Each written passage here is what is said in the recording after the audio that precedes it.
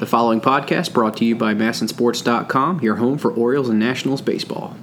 Hey, O's fans, welcome to this week's edition of Yard Work alongside Steve Molesky. I'm Brian Eller. Steve, how you doing, man? How's it going, Brian? Doing all right. The Orioles are finishing up a homestand with Texas before they hit the road. I know you were in Toronto last week, so we weren't able to record an episode, so it's been a lot happening since we last met. So I got to tell you, I think every single episode we've talked about how long season, can't get too high, can't get too low.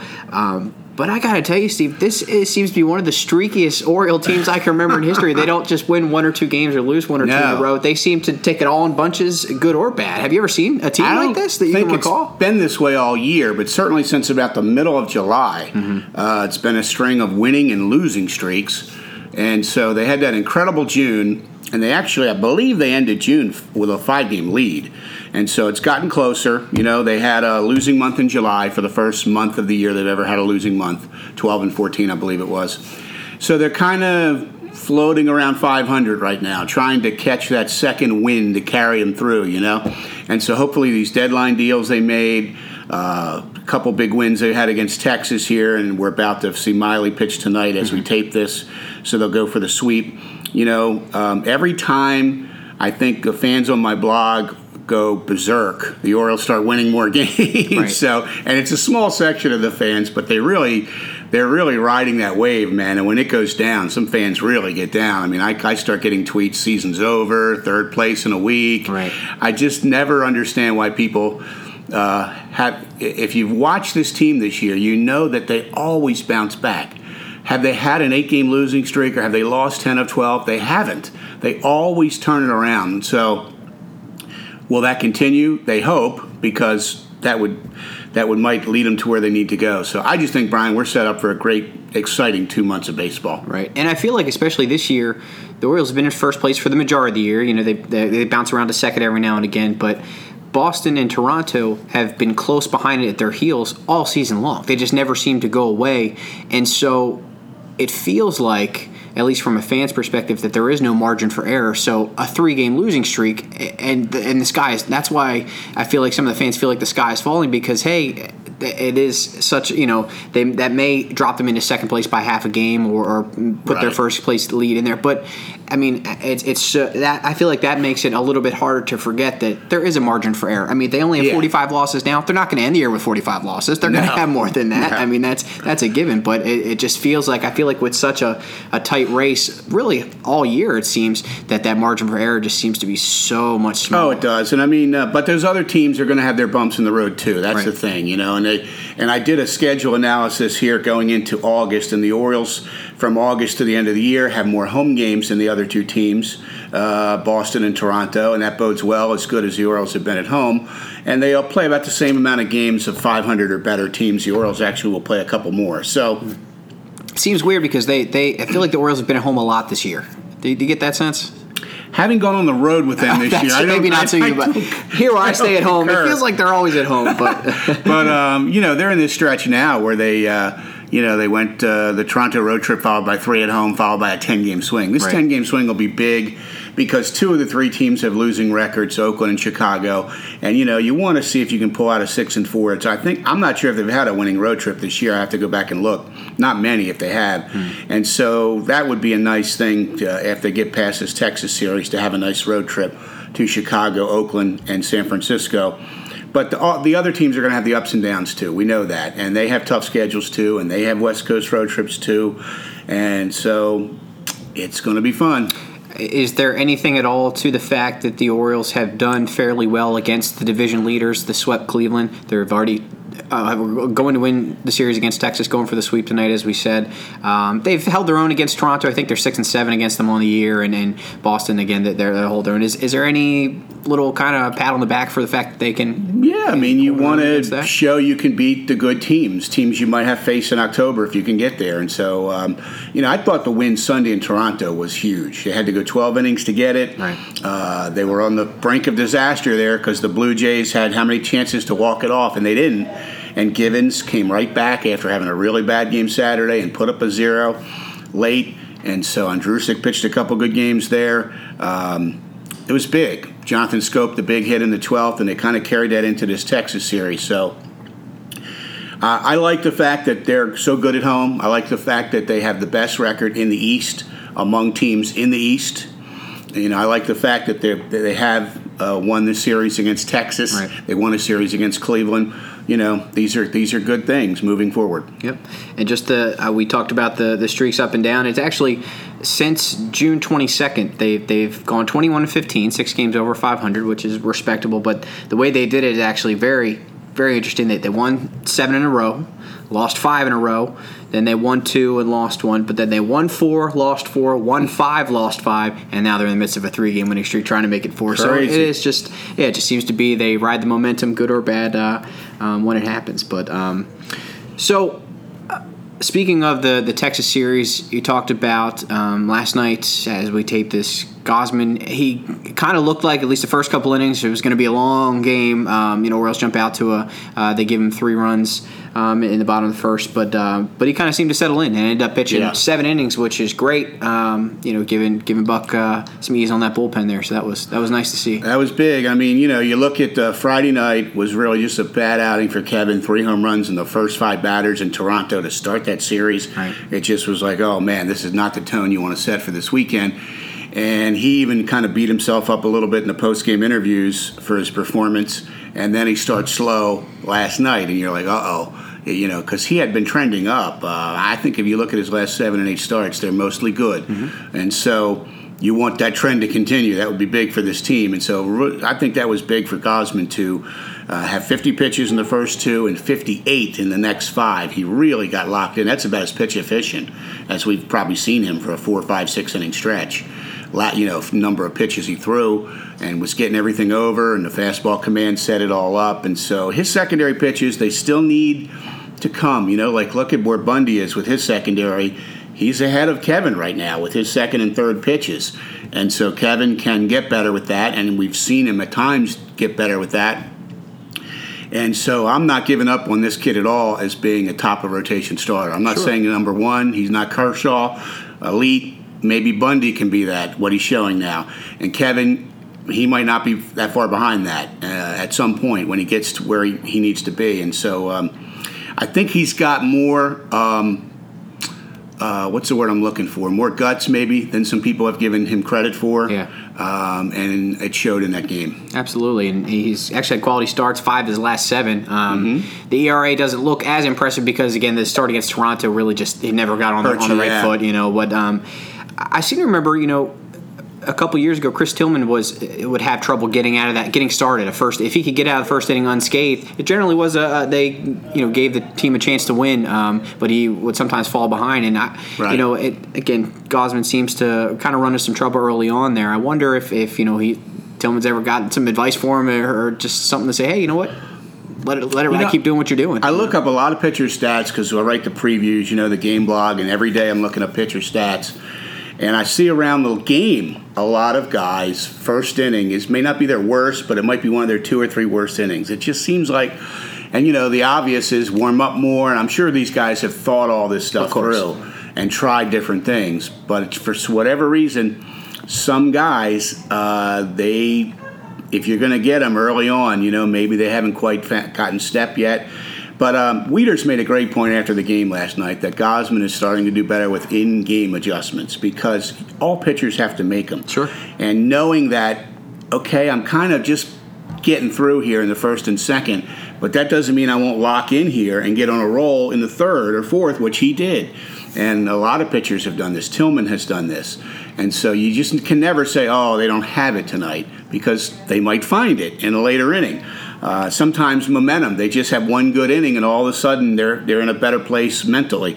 So that's one thing Gausman's doing better at. Wieters pointed that out last night. The in-game adjustments, in-game thinking, in-game planning, all of that is important. Oh, it's critical. I mean, because the hitters are going to get to see him 3 or 4 times in a game, and you better believe they're making adjustments, and they're probably, as we see, generally hitters have a higher average, the third time facing a pitcher in a game. Exactly. So if you're a pitcher and you're not making adjustments, it's going to be a long night for you, or a very quick night, I guess. We saw that with Bundy the other night. 2 starts ago, he threw a lot of changeups early. This last start, he did not. And I am pretty sure that was by design. The Orioles knew that the scouting by Texas would be, this kid came out throwing changeups. So let's wait on the ball. And he didn't throw that many changeups early against Texas. He did throw close to the amount he did the previous start, but not in the same part of the game. So that is really smart by Wieters and the Orioles and Dillon to not get in a pattern, especially when you're just have only made a few starts and they're trying to get a read on you. Hitters are now going to go, wow, he threw all these changeups early, but then he didn't. What's he going to do tonight? Right. So now keep him off the guard. You've got him thinking about that, and it's going to help that kid. So we talked about Gausman, and again, Bundy has been just a treat to. I mean, gosh, man, it's been so nice seeing him come out. I was a little worried bringing him out for that start, and I mean, and you've certainly covered him a long time, several years, watching him kind of blossom and track up through to where he is now. I mean, he's had 4 starts now. He's 2-2. His ERA's right at an even 3, but he's also he's flirted with some no-hitters later into games than I think most fans would probably predict, 5th and 6th inning. You know, is the current sample size the kind of perfect storm of it's certainly too small to still put anything in concrete, you know, but big enough that it's okay to get excited about this guy being a permanent fixture? People are excited, and that's definitely true. And I think the one thing about Bundy, there's so many good things to like, is this kid, and since I've known him, he doesn't have an ego. He's not there reading that national guy, you know, like Buster Olney's tweeting, wow, what a difference maker. He's not reading that. And if he is, he doesn't care about it. And so unless I've read this kid totally wrong, he's not going to get carried away with his success. In fact, the opposite. He's just going to work harder to try to keep it going. And so he's really even keel. He's very poised. He has no ego. I saw that from the start when I interviewed this kid as an amateur. One of the best prep pitchers ever, and all that was said about him. Met a down-to-earth kid who had no airs about him, who didn't think I'm the man. He never has felt that way, but he is the man. Right. Absolutely. He kind of looks like the man out there, but he doesn't act like that. And so that's going to serve him so well now. And so, you know, you can't help but get to know these kids and feel good for him, because I can't tell you how many times I've interviewed him and asked about injuries and recovery and Tommy John and what's this and how's your velo now. And notice now we never run up to him and go, you know, how's your velo? You think it's going to tick up? We were doing that for years, Brian. Oh, you're 94. Will it get to 96? Will it get to 98? And, you know what he said during that? He said, you know what? You can get hitters out at 93 or 94 if you locate. And now he's locating with 96, 97. So it's bad. And I saw him throw 96 last May in Bowie before the shoulder. He was all the way back from the Tommy John, and then this darn rare shoulder thing cropped up. Still with the location that he's been showing? No. You know, he didn't. You know, and that was it. When I saw him pitch during the recovery of Tommy John, I saw glimpses of what we're now seeing, where he would throw some pitches and you would go, wow, look at that curveball. But then the next one would be a foot outside the zone. And as they've said with Tommy John, that's the command and the quality of your stuff, and it comes at different intervals. And so you could see he did not have this command at any point in the last 2 years when I saw him pitch. Consistently. He might have had it for an inning, but then he might not the next inning. And so that's the recovery. It takes a long time to bring all this back. And so he worked damn hard. And he never got down. I never interviewed Dylan Bundy where he would look at you and go, another rehab. I got to do this another month. I can't believe I'm going to Sarasota again. Not once, which I find amazing. It makes you root harder for the guy. Because I would have expected him to do it. Go once, gee, Steve, can you believe this? I'm going to Sarasota again. You know, you would expect that. You're human. We all would probably do that, but he didn't.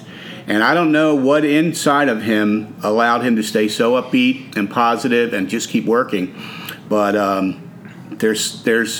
we're looking at a kid who's not only talented, but there's things inside of him that we can't put a stat on. Right. Even the sabermetricians who have a stat for everything. They can't judge this kid's heart or want to, as Buck would say, or poise. And I love the fact that there are people in baseball that we can't put a number on that. We just know they got it. Got the gusto And there. so that doesn't mean he'll have it every day. And Dylan Bundy is not going to be great every night. No pitcher is. And so, but it's not too soon to get excited. And my concern is the expectations will get out of control here. You make it seem like fans do that all the time, Steve. Well, I mean, Oriole fans have waited so long to see a kid, and will this be the one? And so that's kind of pressure that you wish you didn't have. But I do think he's not oblivious to it, but it just won't get to him. Yeah. He's fun. He's focused on getting outs, continuing to improve. The veteran pitchers love him. What Gallardo told me yesterday, he comes up and is asking me and Tillman stuff all the time.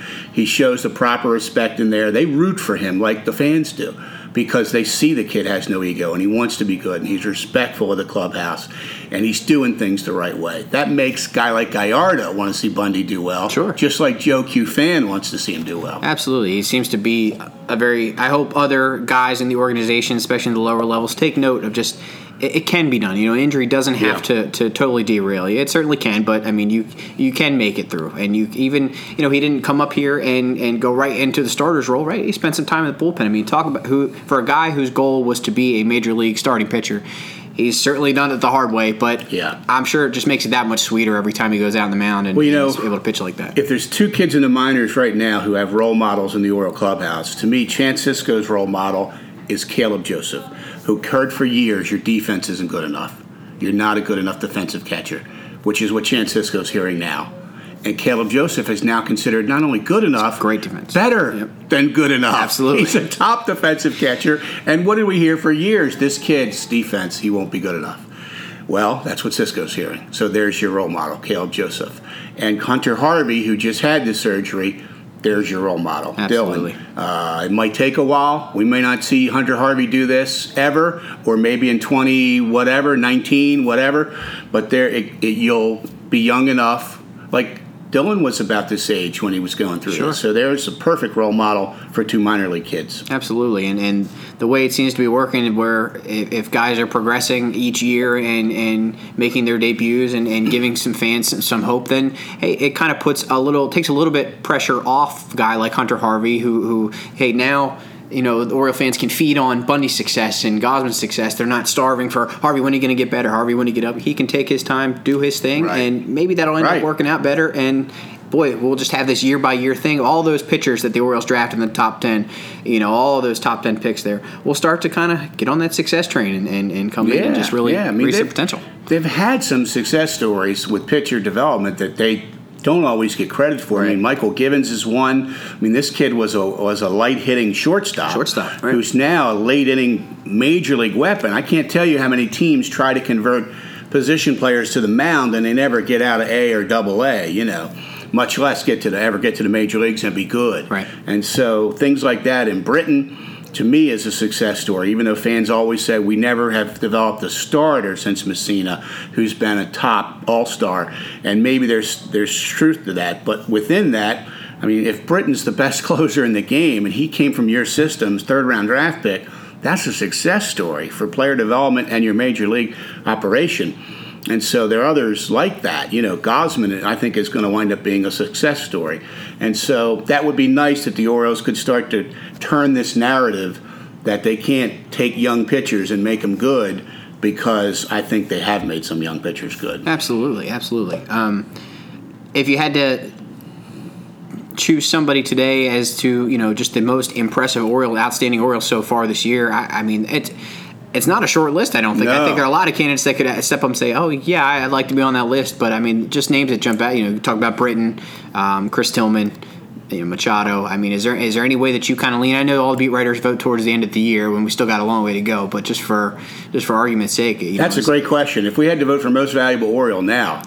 That'd be tough. I don't know how you separate one at the top. Right.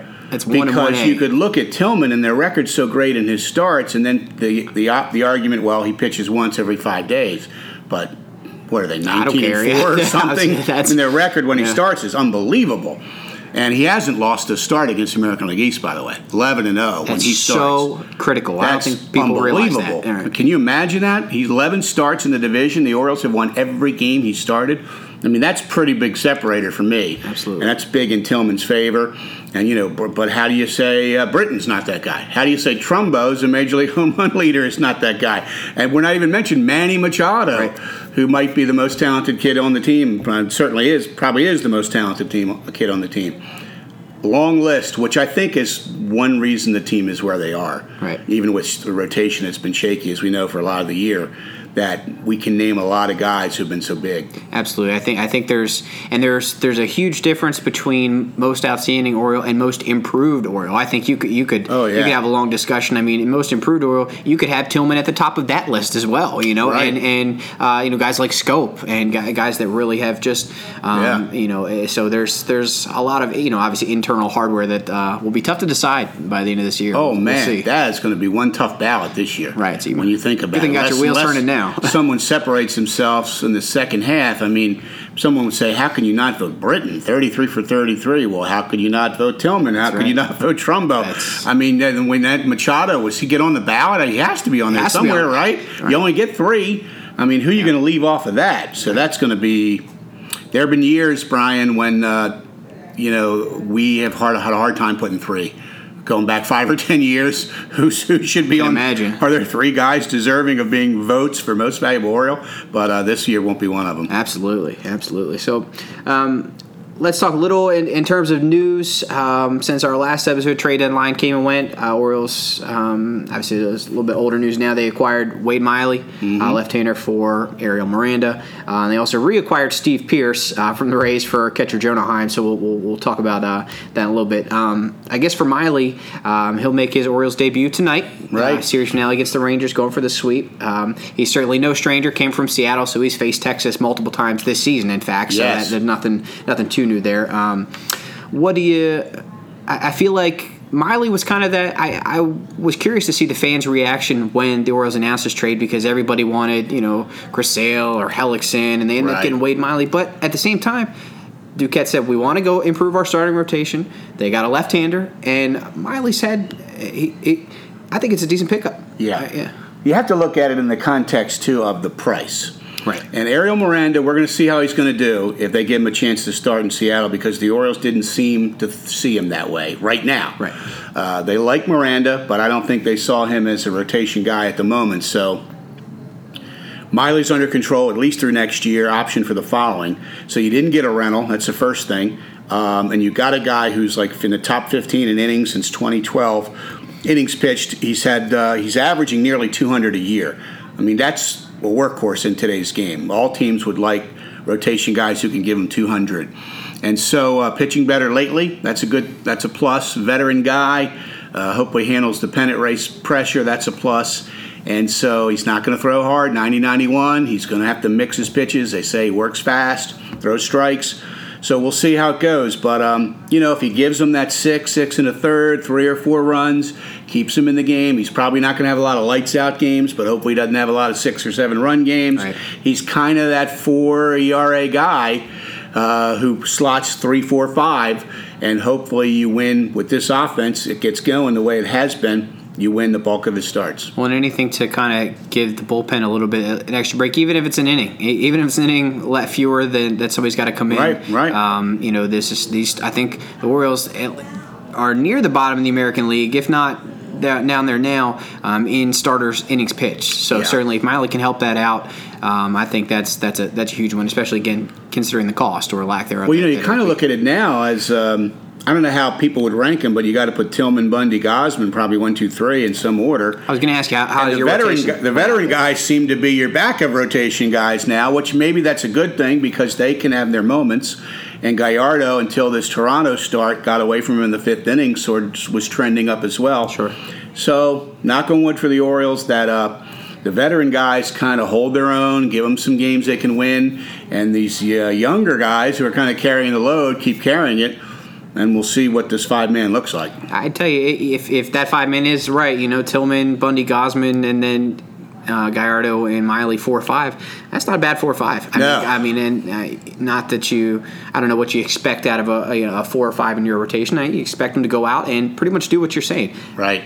Eat up 6 innings or so, put your team in a position to win. Not going to be completely lights out, but that's okay. And that's the thing is. I was looking this morning at the White Sox because we're going to be covering them next, the Orioles and the White Sox, and their rotation is really good. They have some really good rotation statistics, but yet they're 5 games under 500. Right. And so, whose rotation's been better this year? The White Sox.